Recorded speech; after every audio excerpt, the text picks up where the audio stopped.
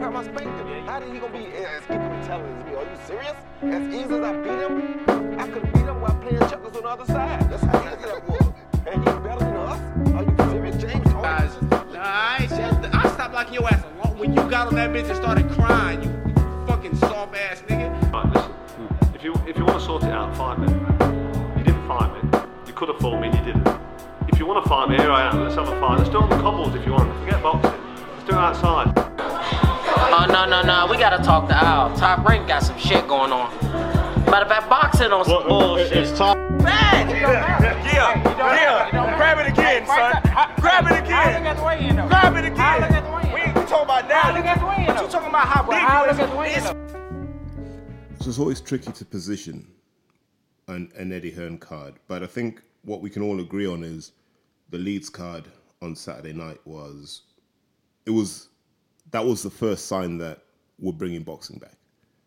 You know, I know there's talk about the card not being amazing. I know there's talk about it could have been better, some of the camera angles and so on and so forth. But from what I saw on TV and from what I saw on social media, that looked like a reasonably big event. Was it Froch Gross? Of course it wasn't. But the Leeds fans came out, they showed out, and they said, look, boxing is back. Now, we wait to see what happens with the whole COVID passport thing and then what that does for crowds. But for now, I think that's a good statement of intent. And so, big tick in the box for Matchroom for pulling that off. I thought visually they delivered. The camera angles still don't work for me. It's still they jump between shots a bit too much. Because sometimes you want to take in the information, because boxing is really about taking in and processing information. You know, it's not the Fast and the Furious 9 where I need loads of jump cuts between scenes. No. But I'm going to be optimistic on this one, and here's why. The hardcores can't have it both ways, and they're trying to have it both ways at the moment. So if you track the hardcore discussion, Matchroom Stable's garbage, Eddie Hearn Stable's garbage, Eddie can't do business with Bob, Eddie can't do business with Frank, Eddie can't do business with Al, right? So if they're the constraints that Eddie Hearn is working within, how do you expect him to deliver the cards you want? So the hardcores have to make a choice now. Either the Matchroom Stable is rubbish, and therefore we have to accept that the cards are never going to be amazing, or the Matchroom Stable's good, and Eddie's been massively under-delivering. But they're trying to have it all ways here, and I don't think that's the right thing to do. I actually think, considering the constraints that Eddie works within, what we saw on Saturday was as good as a Leeds card is going to get, bearing in mind you need people with local connections, sprinkled in with some people who can move the meat. They can move the social media needle, right? So that's why you had your Ebony Bridges and your Conor Benns on there. It just made sense to beef up the card. So let's give Eddie a break on this one. Like, that's why I'm not willing to criticize his card, because either he's got the constraints that we can see he's got, and therefore we accept that he's going to struggle, and this is the best he can do. In that case, tip your hat off to him, because we've got this. 3 weeks' time, we've got Joshua versus Usyk, which people say, it's not a great fight, but we were saying, what would Joshua do against Usyk? So it's another name he needs to tick off the list. He also needed to tick off Luis Ortiz, and he needed to tick off Wilder. No, but that's another discussion for another time. And then after that, we've got Fowler versus Smith. Now, people will say, that's not a great fight.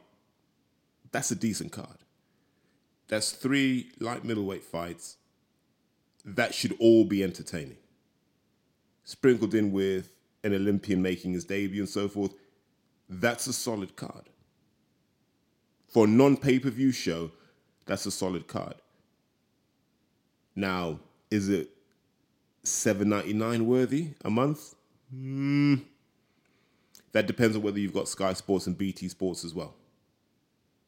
If you don't have any sports channels and you buy the Zone for $7.99, you take that. You get to watch decent fights without leaving your house. But if you've got all the other packages, then this is just an inconvenience, right? We can all agree on that. But longer term, where does Eddie go? Because if you look at his stable gets older. Like, the guys he comes to rely on are getting older. Warrington's over 30. Galahad's over 30. Fowler must be hitting 30 soon. Cody won't be far away. Boatsie's not far away. So a lot of these guys are now cresting the wave, and we're not seeing what's coming through behind. You know, I know there's Hopi Price who was on the Saturday card. They're trying it with Campbell Hatton. Conor Benn's kind of coming into that world picture now, quite deservedly so. But there's still that thing where Eddie's going to have to manage his own decline in terms of his stable. But there's also the wider boxing decline where the average age of the fan is getting older and there's no new blood coming in from what the data would tell us. But let's just zero in on the fight for a second because, you know, social media went crazy in those first 2 rounds of Warrington versus Mauricio Lara. So in those 2 rounds, what did I see? Now, people always ask me, you know, what adjustments do you think Warrington made and so forth? I'd actually go back to the previous episode I made after the Warrington-Lara 1 fight, and I said Josh wasn't that far off his normal form. You know, he'd been so used to bombing people out that I think he got overconfident with his defense. But then if you look at it objectively, Josh has never had a great defense. His attacking volume was always his best form of defense. And against Lara posed a completely different problem because Lara said, I can punch with you. So yeah, you can throw 4 and 5 punch combos, but while doing that, you're going to get 2 very hard shots from me.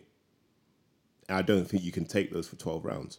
So what you saw with Josh was, they say he had a high guard. He had a Muay Thai guard, if you notice, because, and I don't know if it's a mobility issue, he couldn't bring his elbows close together.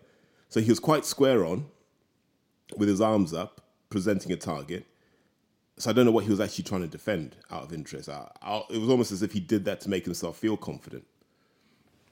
And so all he'd do is, in a really basic way, it's like, you see this when amateurs are learning to box, right? There's a drill you do where you have your hands up and you circle to the right.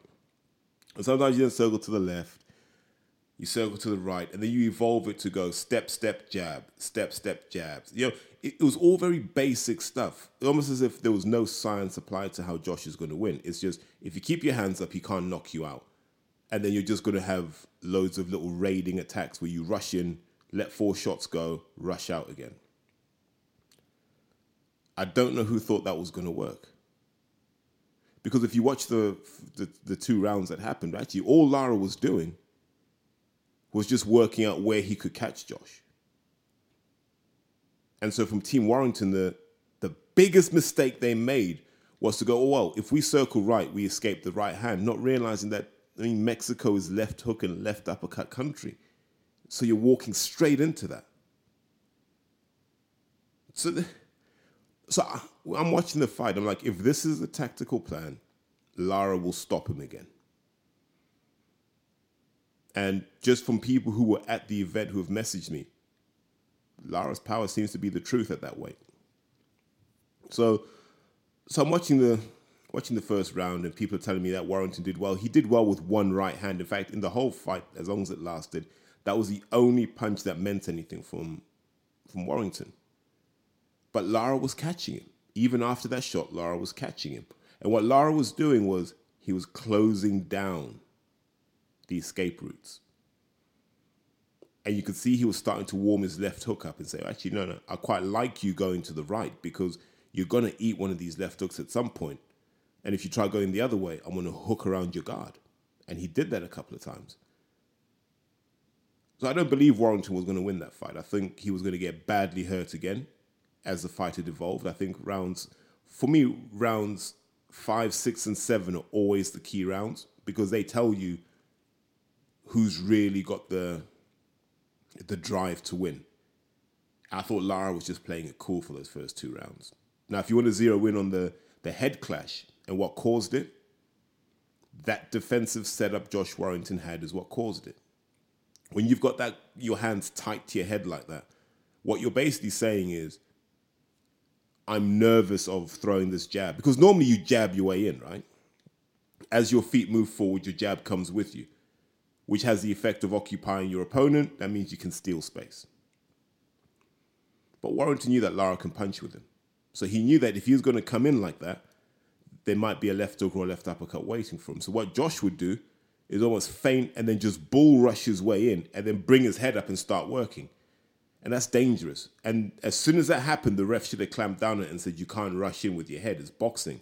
I mean, it's not American football. Like, Warrington was running in like a nose tackle. And that didn't make any sense to me.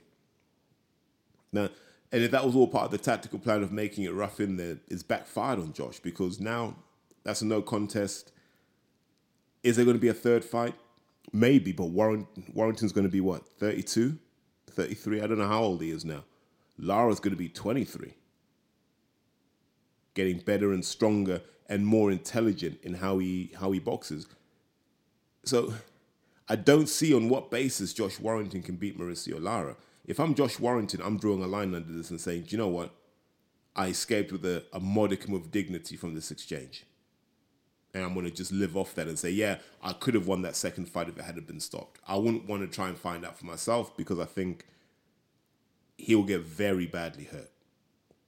If I'm Josh Warrington right now, I'm looking at the Galahad fight, maybe the Lee Wood fight, and I'm saying, right, that's me. You know, a couple of those fights at Ellen Road, and I'm done. But the one thing I did want to say is, whoever found Mauricio Lara and brought him to Eddie Hearn, fair play to you. It's always nice when you discover someone who wasn't on the radar. You know, whether it's a young 22-year-old from Mexico, a 23-year-old from Kazakhstan or Azerbaijan, whenever you capture those unknowns and you bring them and they give a good account of themselves, it's always good to see. So if Hearn now has someone he can throw in to that 126-pound mix, that featherweight mix, fair play to him.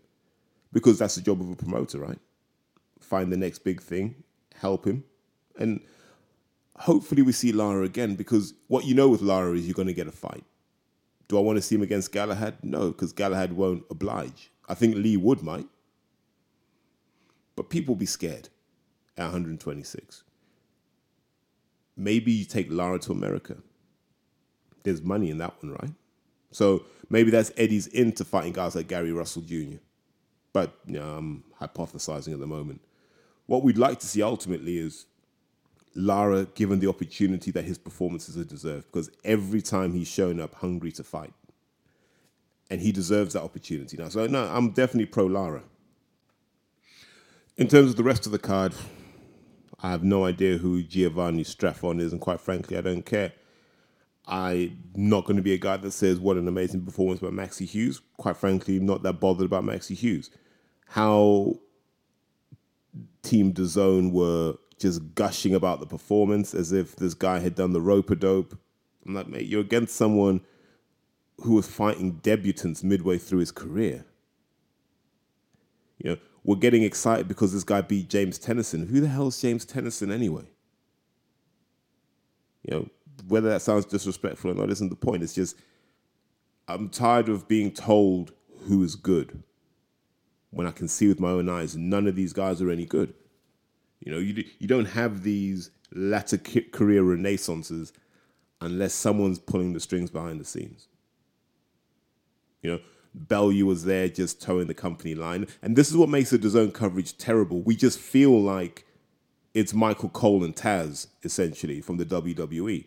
You know, they get messages fed into their earpiece and they make sure they hit their marks. You know, which also brings me on to the commentary, which I think is atrocious. You know, whatever people want to say, Andy Lee's vocabulary stretches to about 67 words, max.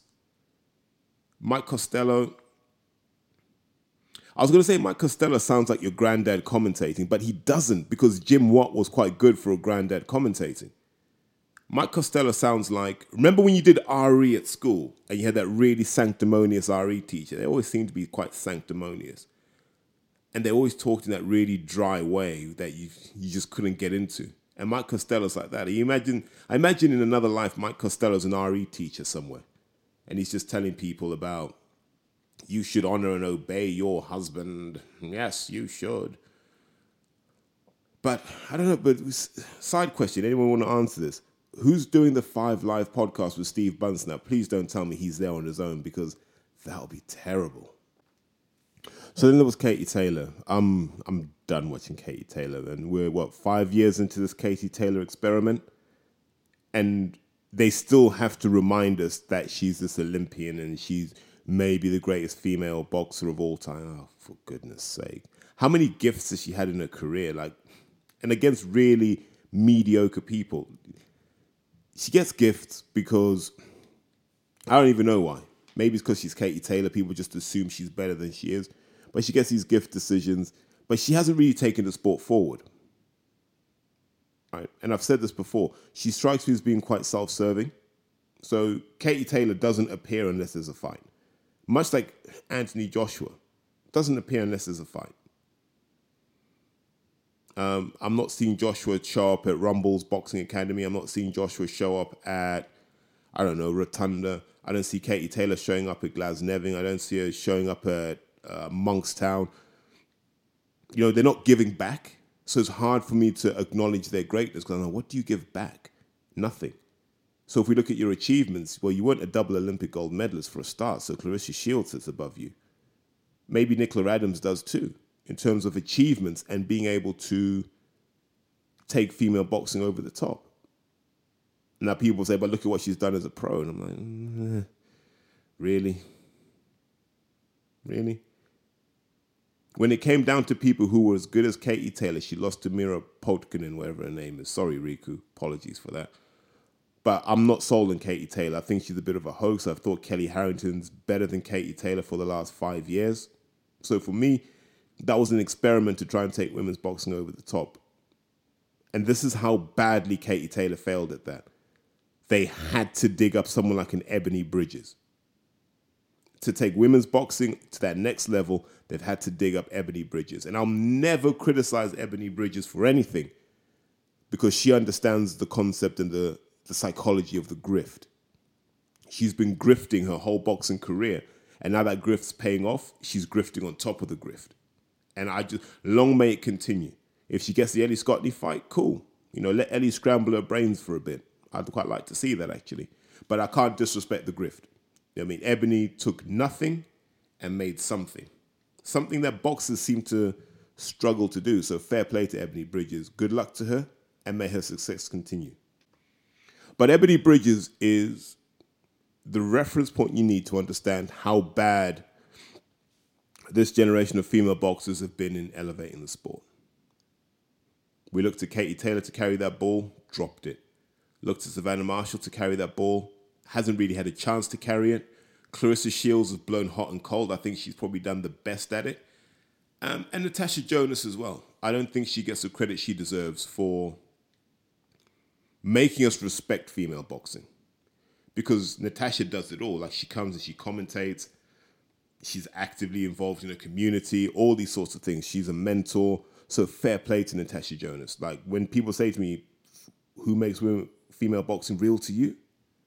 I talk about people like Natasha Jonas and Ellie Scotney and so forth because they're the ones really putting it in. So no, 100% kudos to Ebony Bridges for grafting, and let's see what she can do next because she's going to run out of set-up opponents. At some point, she's going to have to fight someone who can really crack. For Conor Benn, happy for Conor. It's easy for people to hate, and this is what I mean about the hardcores. The hardcores are just on hate mode 100% of the time. If you go back to early in Conor's career, and I said this is going to be our first reality TV boxing star, because he came about right when that kind of Towie and boxing thing was coming together, like kind of that O'Hara, Davis, Anthony Yard era, where they were leveraging that exposure to grow their own brands. And Conor came out of that, and people said, oh, mate, what fights did he have in Australia? And I had to do some due diligence, and I had confirmation that he did fight in Australia. The view was he was raw, not really that good, but he had a warrior spirit. That was the general consensus, so fair play. And to see where he's headed, you can't knock that. The Granados win's a good win because it puts him in that fringe world title picture now. It legitimizes his fringe world title credentials. So next you find someone else. Now, I don't want it to be a Victor Ortiz or Robert Guerrero. I don't want him to keep fighting old guys. I want him to fight someone prime, man. Put him in with someone who we can class as his peer now. It's time. Can someone confirm who's had more fights, Jerome Ennis or Conor Benn? I don't think there's much in it between those two. but you wouldn't put them in a fight together because Ennis would play with him. There's a point in that fight where Conor Benn threw a left hook, I swear it was a left hook, and just spun 360 degrees. And I was like, at this level, you can't load up anymore. You got to be scientific with your punches. But I think I'll always be a Conor Benn fan, simply because, you know, he's not coming to nick rounds or anything like that. He's coming to detonate on people. And if they keep matching him right, we're going to keep getting good performances. So no, kudos to Conor. Onwards and upwards for him. And I know the hardcores will go, I can't believe you said that. But you got to understand where he came from. They've had to manufacture a career from scratch. And in terms of that, he's been well managed. He's been well looked after. And in turn, he's done wonders for elevating the Matchroom brand too. Hopey Price, Jack Basin, Mali, well done to all those guys, onwards and upwards. Not interested until I need to be interested in them.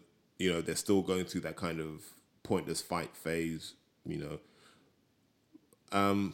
In terms of Hopey Price, good luck to him. Yeah, this Caldwell thing that Porky's initiated, I don't know what that's going to mean for him. And I know, you know, Porky's got the bit between his teeth on this one. And I'm going to touch on it briefly, but I'm going to be very careful because I don't want to step on any landmines here. David Caldwell has a reputation in a lot of circles in boxing for being a bit of a dick. Whether it's him owing money, whether it's him shagging people's wives, whether it's him freeloading and sponging off people in prior years, there are all of these things that follow Dave Caldwell everywhere. And Dave doesn't really go out locally because he has problems with people that he refuses to address. He runs away from his issues. So what I see Porky doing, now I don't know the veracity of the claims, I don't. I know the people involved and they're of good character. They're not people who would lie, from what I understand. I may be wrong, I hold my hands up for that, but they're not people who would lie. Now, I'm not going to go so far as to say that Dave's done anything illegal, but this is a boxing-related topic. So it is, look, Dave, what was going on here? We just want you to clear it up and say, you know what, I was a young coach back then, young, hard-charging, I was brutal, I've learned and evolved as I got older. Whatever he has to say, let him say that. But what I don't like is this idea that if you ignore someone like a Porky long enough, they go away. Because that's what's plagued boxing for a long time. And we're going to touch on the doping thing in a second, right? But it's that kind of oath of omerta that kills boxing. And that's why it doesn't make any money. There's zero transparency in the sport. Any chance, any charlatan, any clown with a couple of connections in the sport can make a living. In no other sport where hundreds of millions of pounds are traded would this be allowed to happen. Yet in boxing, it's commonplace. In fact, it's considered desirable. Why? Because where there are grey areas, there's always money. But I'm going to leave Porky to stick it to Caldwell as in how he chooses. All I'll say is Caldwell has to answer some questions. I think everyone can agree on that. And if you haven't caught the Porky videos, please do. Porky's Corner on YouTube. They're worth a listen. I think, like I keep saying, Russ is elevating his craft on a regular basis, so kudos to him. And I wish him all the best. I always will do. So I'm happy to support the channel. I think he does a lot of the right things for the sport. It's probably a good time to touch on the Oscar Valdez situation. Because it tells you everything about where the sport of boxing is headed, right? So Oscar Valdez gets found, you know, his sample gets found to contain a dietary supplement that they used to treat obesity. Yeah, you know, maybe it was Slim Fast, no idea. But it's on the banned list. But it's on the banned list in competition or out of competition. So I had to check what is the definition of in competition. Apparently, you're in competition from midnight on the day of the fight until you've submitted your urine sample. So everything up until that point is out of competition. Absolutely crazy. So Valdez isn't guilty on a technicality, but the underlying intent was there, right? To glean an advantage through the consumption of a substance that people know is definitely in a grey area. And it doesn't do the Canelo team any good, but I don't think they care because they're not the only ones at it. Now, I'm not going to talk endlessly about drugs in boxing. You already know my views on that. But it goes to show that there's grey areas what boxing loves.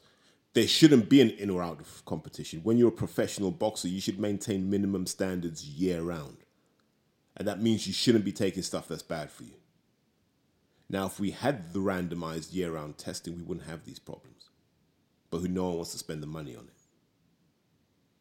And until it's mandated by governments, I don't think they will. I'm in favor of biological passports, to be honest with you. And to make it work, I'd shrink the pool of available professional boxers, definitely in the UK, to no more than 200, 220. There are far too many people with boxing licenses in this country. There are far too many people who aren't that good and have been granted licenses. And so to close the gap, they may decide to take substances they shouldn't take. I think if you keep the talent pool relatively small, I don't think you reduce the incentive, but you increase the ability to test everybody. So you make it harder to cheat. But I don't think we'll see that, and that's the unfortunate thing. As for Oscar Valdez fighting, he was always going to fight. He could have had cocaine in his system. He could have had Winstrol in his system. He was always going to fight because the other guy's got a family to feed. He's got a team that need to eat off him. So he's under pressure that no other sportsman's under that kind of pressure because so many people depend on you actually fighting to make your money. You ever want to know how dark and dirty a sport it is? Just think about that. You are going to the ring knowing that you're in there with a drug cheat. So kudos to Caleb Plant for really letting rip. Now, it's easier to let rip when the big contract's signed. And, first match, a rematch, you got your money set. It's also good for Andre Ward to have his say because I think he's our elder statesman in boxing now. But I thought Caleb Plant was really forceful and he was letting people know, listen, everyone's at it, but no one wants to do anything about it. So what do you do? Honestly, I don't know. I don't think you can't have a free-for-all because that puts people's health at risk. And then I say, well, how do you then disincentivize it? I don't know. You can't make them do 20 rounds because then they'll just take more EPO. I don't know how you fix this. I really don't know. One of the things I did find interesting was how quickly British boxing in general was to condemn Oscar Valdez. They were straight in with the knives, straight in with the burning crosses and everything, right? None of that energy was there when it happened to Dillian, and none of that energy was there when it happened to Billy Joe. They were quick with the excuses, or quick with let the process play out. And even now, none of these guys get criticized. No one gets outed, even though we kind of pretty much know who was taking what. And they all know. And it comes down to this cultural notion that as Brits, we never believe we cheat. We believe we're the bastions of fair play and sticking to the rules, right? That's what we do. It's just not cricket. We do all of that. And we point to foreigners, especially those from Latin America, that Maradona thing hasn't gone away. We point to them and we say they're always cheating. They're always at something. It's in their culture to cheat. That's how we look at it. And so when we cheat in this country, we have that cognitive dissonance where we view it as something different. Oh, it had to be contamination. It had to be uncastrated boar meat. Remember, we had two people related to each other pop for nandrolone.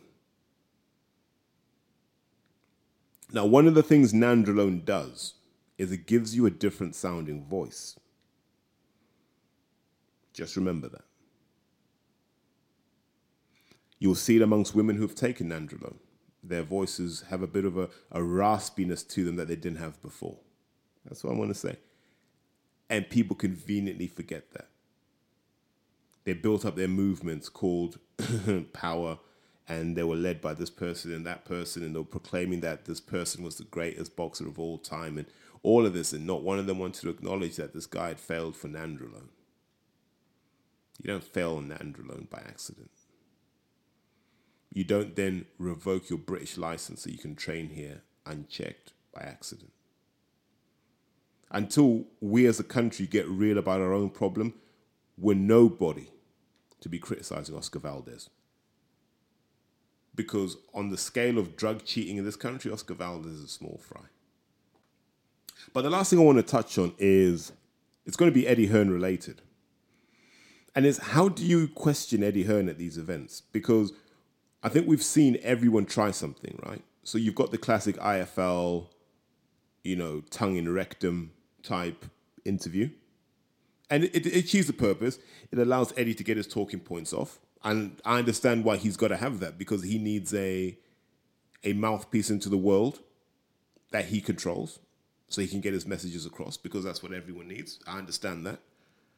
But now we're seeing him engage with wider media outlets. I always forget who did what. Like, was it British Boxing News TV or whoever it was? Sorry if I got your name wrong, but there was an interview there. It was about 17 minutes long. Quite confrontational, actually, where they got into points about arbitration, and the guy's like, I'm doing a master's in law. And I watched that. And I didn't feel comfortable with that, because it's like, mate, you've come to take down Eddie Hearn. I don't think you've come to check him on his nonsense. You've just come to take him down. And I don't agree with that. I think you should check him on his nonsense. And I've said this to Coogan before. You're sat in a room with him. He says something ridiculous. Immediately check him on it and say, no, you can't say that, man. That's ridiculous. But people are afraid to do that. So what happens is you build up this thing that says, I'm going to get more views. I'm going to get the hardcore's love by trying to take Hearn down. Leave that to the Americans. We're not going to do that. Like, if there was a silver bullet to bring Eddie Hearn down, it would have been found by now. There isn't. All you can do is check him on his nonsense. And you do it repeatedly enough, you disincentivize him from talking nonsense. I thought the Pep Talk guys did a good job with him. And that was quite a nice interview. So shouts out to the Pep Talk guys, man. They've stuck at it for all these years. I think they should do better numbers. And I wish more fans engaged with them. I think they do better numbers because, like Frank, all the guys, they're nice guys, and Shaz, they're all really good people. Sometimes, you want them to have a bit of an edge, but they want to walk that middle line. And I think in this kind of podcast and broadcast world, you've got to have the spectrum. You've got to have the Porky Russells on one side, the Cougars on the other, and then maybe some guys like Pep Talk that kind of walk it down the middle. Why not? That's what I like. But I'm not a fan of Eddie Hearn takedowns. I'm not a fan of those sort of takedowns in general, unless there's a case to answer. And I just felt that they were just kind of picking at the edges. There are real things we could really pull Hearn about and, like stop calling Anthony Joshua great when you had Luis Ortiz and kept him away from Joshua.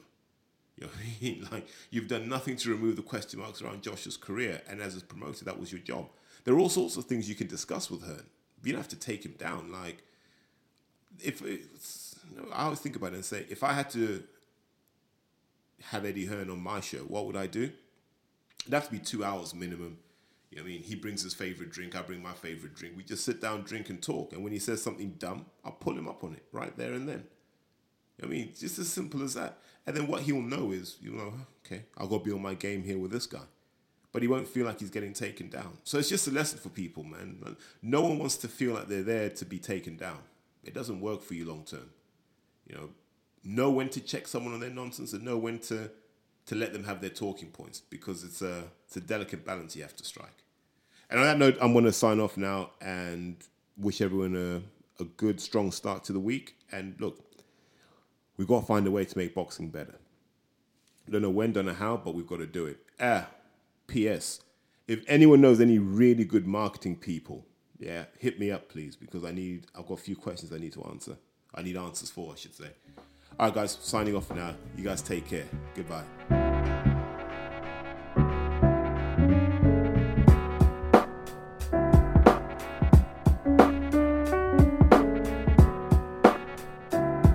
Can't define me. I define my work as a father. I'm many things. I'm many things. Yeah, I'm a convicted rapist. I'm a hellraiser. I'm a father, a loving father. I'm a semi-good husband. You know what I mean? What? I'm just a man out here trying to enjoy I was born poor. I ain't never had nothing, man. I don't know how to act, all right? But the real thing is, I'm just here to be me. I don't care what you think I am or who anyone thinks I am at this stage of my life. But I'm pretty much of a tyrant titan. Yeah, that's who I am.